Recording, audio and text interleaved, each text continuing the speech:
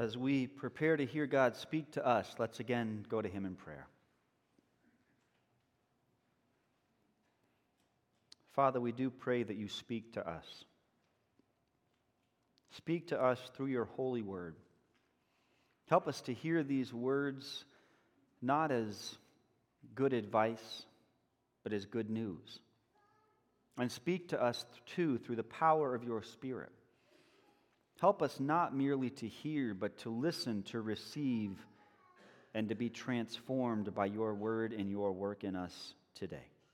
We pray all this in your name. Amen. So this morning we're continuing our I Am Not My Own series. We're focusing on the prologue to the Ten Commandments, what God has Moses say to his people right before the Ten Commandments. And this has some implications for our identity, especially today, how we live, who we think about ourselves, how we envision our relationships with others. So we're going to read two scripture texts this morning. We're going to read Deuteronomy 5, verses 1 to 4, and then we're going to turn to Hebrews, and we're going to read some from Hebrews, and most of the Hebrews quotation is actually a quotation from the prophet Jeremiah. So we're going to get 3 for the price of 2 this morning. You're welcome. Let's begin with Deuteronomy chapter 5, from verse 1 to verse 4. Moses summoned all Israel and said, "Hear, O Israel, the decrees and laws I declare in your hearing today. Learn them and be sure to follow them. The Lord our God made a covenant with us at Horeb. It was not with our fathers that the Lord made this covenant, but with us, with all of us who are alive here today. The Lord spoke to you face to face out of the fire on the mountain." And then we're going to turn to the New Testament. We're going to turn to Hebrews chapter 8, and we're going to read from verse 7 to verse 13. "For if there had been nothing wrong with that first covenant, no place would have been sought for another. But God found fault with the people and said," and this is from the book of Jeremiah, "The time is coming, declares the Lord, when I will make a new covenant with the house of Israel and with the house of Judah. It will not be like the covenant I made with their forefathers when I took them by the hand to lead them out of Egypt, because they did not remain faithful to my covenant, and I turned away from them, declares the Lord. This is the covenant I will make with the house of Israel after that time, declares the Lord. I will put my laws in their minds and write them on their hearts. I will be their God, and they will be my people. No longer will a man teach his neighbor or a man his brother, saying, 'Know the Lord,' because they will all know me, from the least of them to the greatest. For I will forgive their wickedness and will remember their sins no more.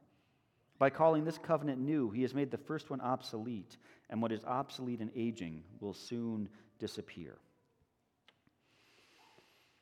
So this sermon series is called I Am Not My Own, and one implication of that for our identity is that we are not our own, but we belong.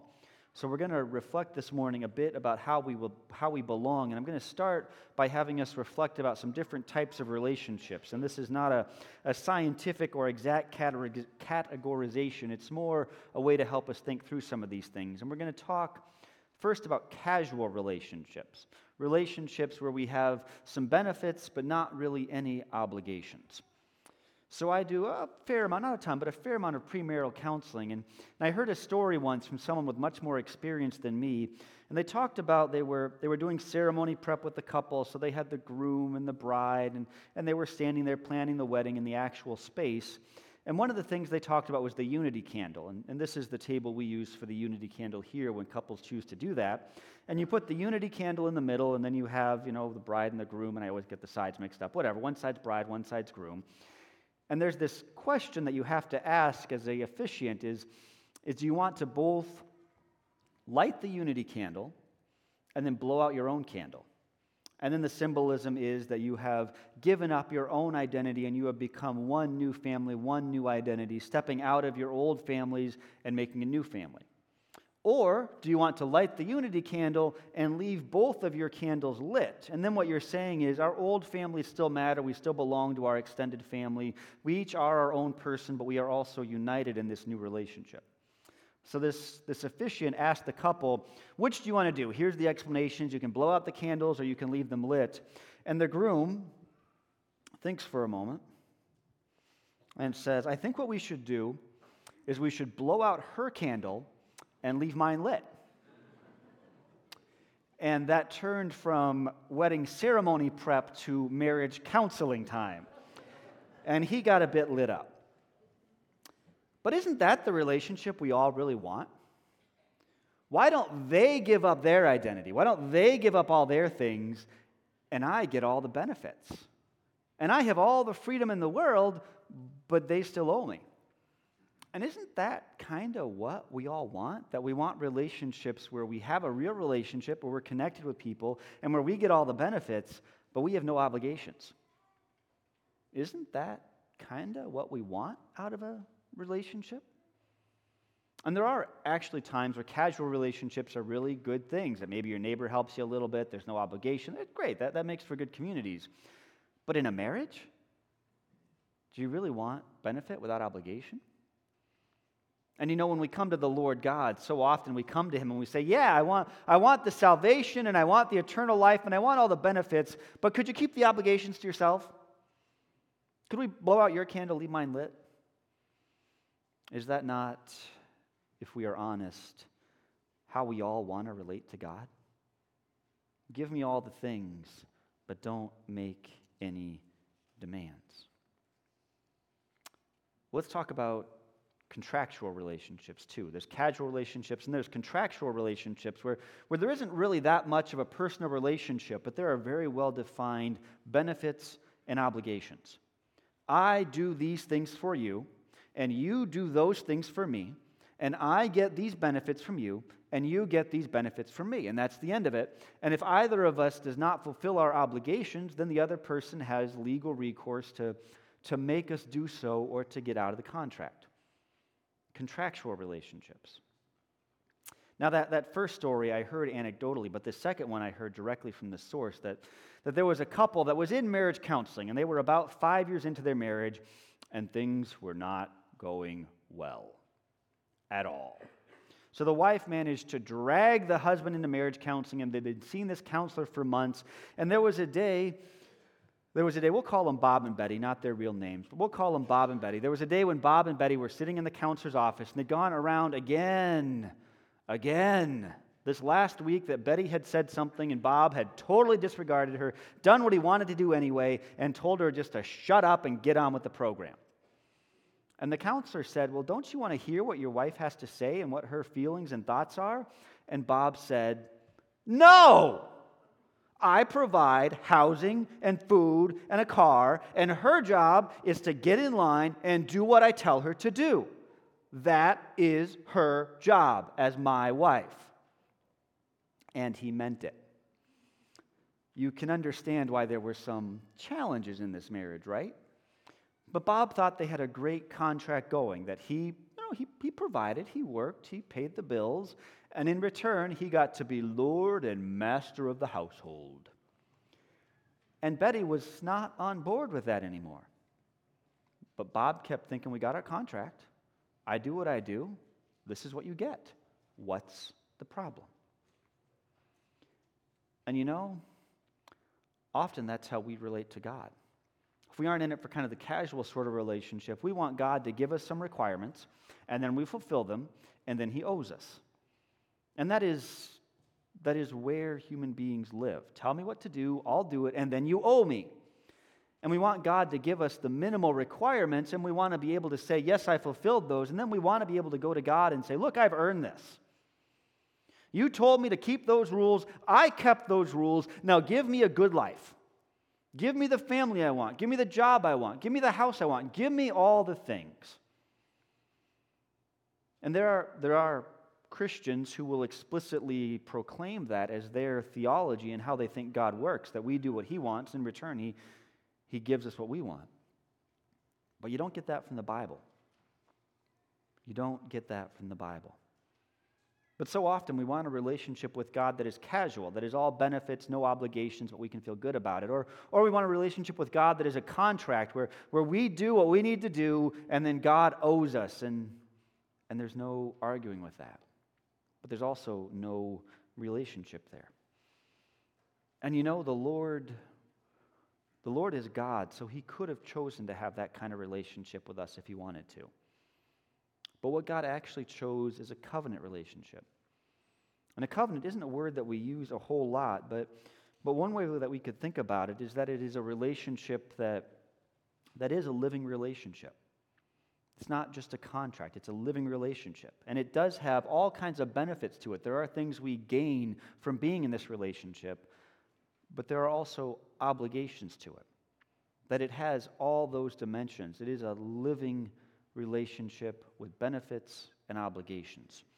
And we're going to spend the rest of this sermon reflecting a little bit on what God's covenant love for us means, what it means to be in a covenant relationship.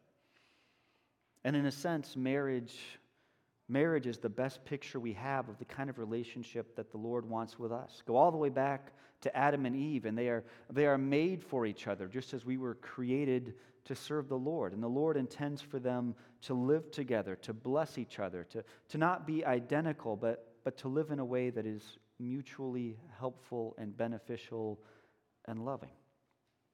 So let's go back to Bob and Betty. So quite a few years after that conversation, that marriage counselor's office, I was together out to dinner with Bob and Betty and some other people, and there was an older couple, and the older gentleman, I don't know exactly how he got on this, but he started talking about how wonderful his wife was, which is a great thing to have, let me tell you. And he just was saying that she's made me the man I am today, and there were some really just hard times along the way. We didn't have any money. There was health issues, but she stuck with me, and she just made me such a better person. I'm just grateful for her every day of my life, and every single year of our marriage has just gotten better and better and better. And his wife just sat there and glowed and nodded along. And then he went on, and just every year in marriage gets better and better and better. And after a while, Bob can't take it anymore, and Bob says, no. Every year does not get better and better.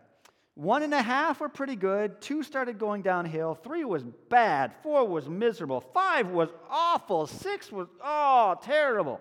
Terrible, Bob says. And then he tells you the story he tells me the story I just told you a little bit ago. And then he says, and year 7 finally started getting better. Because in year 7, I realized that Betty's a real person. And I realized that she still loved me. And I realized that maybe I should start actually loving her. And maybe instead of just having this relationship where I provide these things and she does whatever she wants, maybe we should actually talk about things. And maybe we should go to church together. And maybe we should pray together. And maybe we should be on the same page with parenting. And Bob just went on and on with all these things that he'd figured out in year 7. And then he said, and now we're in year 22. And yeah, things are getting better. It's been better and better. But first, years 3, 4, 5, 6. Oh, boy. And his wife is sitting there going, yeah, you were an idiot. Yep. And Bob was like, yeah, pretty much. I was. I still am sometimes, but it got better. But they had to get out of that mode, and Bob specifically, and since he told the story, I feel like we can pick on him a little bit because he owned it. As long as he was doing the contract thing, their relationship was going south. But when he realized that a marriage, that a relationship could be more than that it could involve, benefits and obligations, but it could also involve a deep and abiding love, that was what it took. And all the hours of counseling and all the other things probably helped, but what it really took was for his heart to change, for there to be a real relationship. And that is what the Lord wants for us. So often we come to God and we want less than what He wants to give us. So let's trace this out a bit with Deuteronomy. The Lord comes and He makes a living covenant relationship with His people. And I mentioned this at the first week that we were in this sermon series. But you should note that in Deuteronomy here, God doesn't say, remember the generation before? Remember 40 years ago, back in the day when we were out in the desert and your forefathers were there and I made a covenant with them? Well, that's still binding on you. That's not what God says. What God actually says is, I made a covenant with you who are with me today. And I think when we read that in Deuteronomy 5, that is still God speaking not to people who've come before us, but God speaking to us. This is God coming to us and not saying, way, way back when I made this agreement and you're still bound by it. God is coming to us and saying, I made that agreement, I made that covenant with you. And I'm still all in. And it is not that we were all literally there at Mount Sinai or Mount Horeb, as Deuteronomy calls it, and so in some strange metaphorical sense. No, this is that God keeps coming to us and keeps saying, this is a living covenant. I want you to have that lively, loving, deep, vital, enduring relationship with me. God does not want to have a casual relationship with us, and He does not want to have a contract with us. He wants to have a life with us. And so the Lord comes to us today. The Lord comes to us today, and just like every week, this is something of a wedding ceremony, or a renewal of the vows, as has become kind of trendy the last few years. This is God coming to each of us who belong to Him. This is God coming to us as His gathered people and saying, let's renew our vows. Let us again be reminded of and be encouraged in the covenant that we have.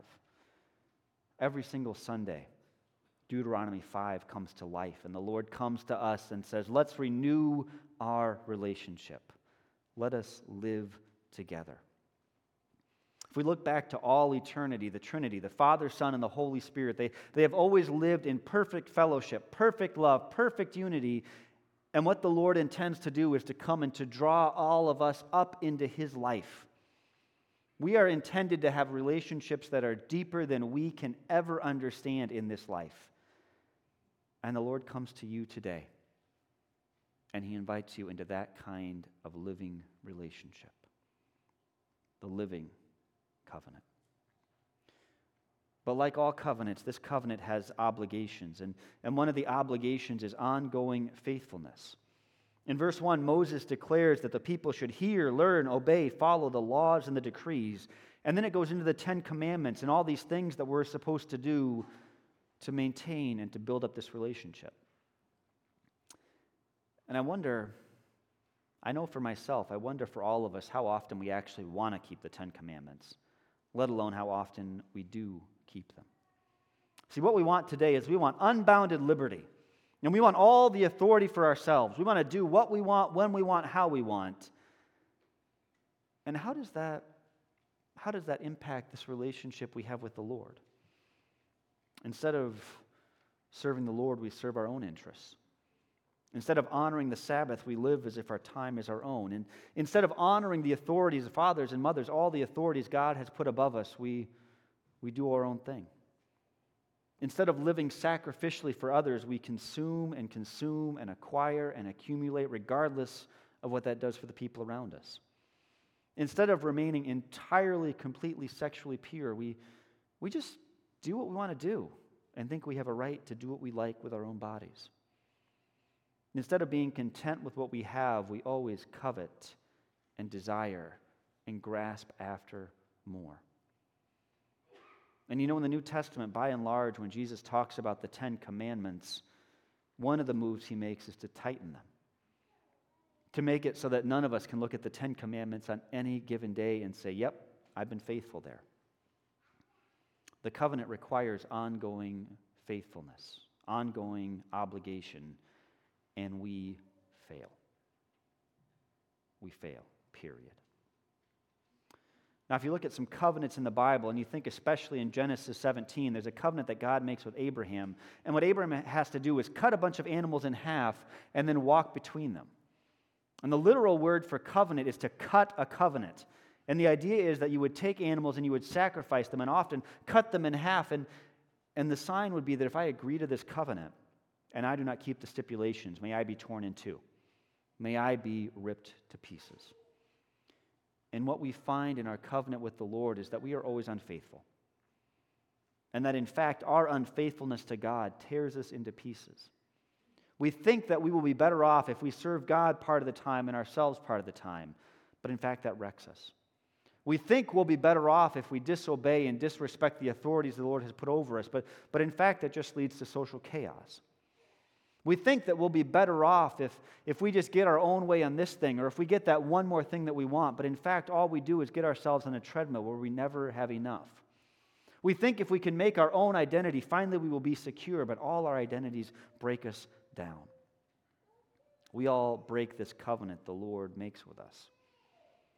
And the Lord would be entirely justified, entirely within his rights to walk away and leave us alone. Entirely justified. And yet that is not what the Lord does.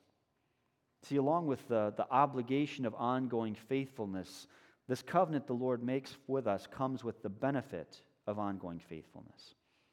And the Lord is the one who gives us this benefit. When we fail, the Lord provides. And if you read back through the Bible, we sometimes read the Bible as if it's a story of heroes and examples of look at this great person who did what we should do, and look at that great person who did what we should do, and look at that great person who did what we should do. And in fact, almost without exception, I know of one exception, almost without exception, the people that the Bible holds up are more like, look at this person. They did some good things, but don't be like them. And look at this person. They did some good things, but don't be like them. And look at this person. They did some good things, but don't be like them. The heroes of the Bible are fallen, failing human beings. And the one exception to that is Jesus. If you read through the Old Testament and the New Testament, what you see is God's people failing again and again and again and again, and being simply unable. We are gifted this amazing relationship with the Lord, and we are simply unable to keep up our end of the bargain. And so what Jeremiah tells us, what Hebrews reinforces, is that it's not enough to have a relationship where we have obligations to get benefits from the Lord. It doesn't work. We can't do it. And so the Lord makes a deeper promise in Jeremiah that he fulfills in the Gospels and then points back to in the later letters in the New Testament. And that promise is that he will go from telling us what to do to making us able to do it. You see, the Lord isn't really interested in behavior modification. When we think of the law, we should not be thinking of God coming to us and saying, now all of you better behave better or else. One function of the law is to show us that we cannot behave. And so to bring us to this point, as we talked about last week, that we recognize that we need God to change our hearts. By ourselves, we will never keep this covenant. By ourselves, we do not deserve this relationship, but God keeps giving and giving and giving. And Jesus is the ultimate sign, the ultimate pledge, and the ultimate enactment of that in his life and his death and his resurrection. And what the Lord tells us is that through Jesus' work, he will take the law from being this obligation, this thing we have to do, and he will write it in our minds and in our hearts so that it is something we get to do. So that we get to have a life with him, so that we can really have that flourishing, deep, wonderful relationship that we want. Today we're going to celebrate the Lord's Supper. And we're going to celebrate the Lord's Supper on this table where we always do. And again, this is the table where we put the unity candle for people who get married here at Faith. And what this supper is a sign that the Lord is bringing us into his family. The Lord, even though he knows how broken we are, even though we have let him down, even though we have cheated on him, even though we have pursued all kinds of wrong relationships, and even though we're going to do it again this week, this supper is a sign that the Lord still loves us, that the Lord still cares for us, that he still considers all of us his spouse, that the church is the bride of Christ who he gave his life for. So today the Lord renews his covenant with us. And today this is not about measuring up, this is not about being good enough or working hard enough, this is not about any of that. What this is about is that the Lord has chosen us. The Lord has come to us. The Lord has shared his life with us. And so in him we experience true unity, true peace, true life, a relationship that lasts forever. In the grace, the mercy, and the love of Christ, let us live and let us pray.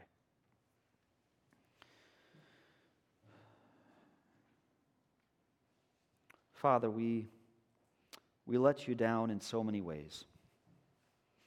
We break our relationship, we cheapen our relationship, we cheat on you. We want you to give us everything and have us give you nothing. And Lord, in your grace, you have given us everything, even though we have nothing to give you. And so, Lord, today we pray that you work through your word, through your supper, and through your Spirit, and remind us again.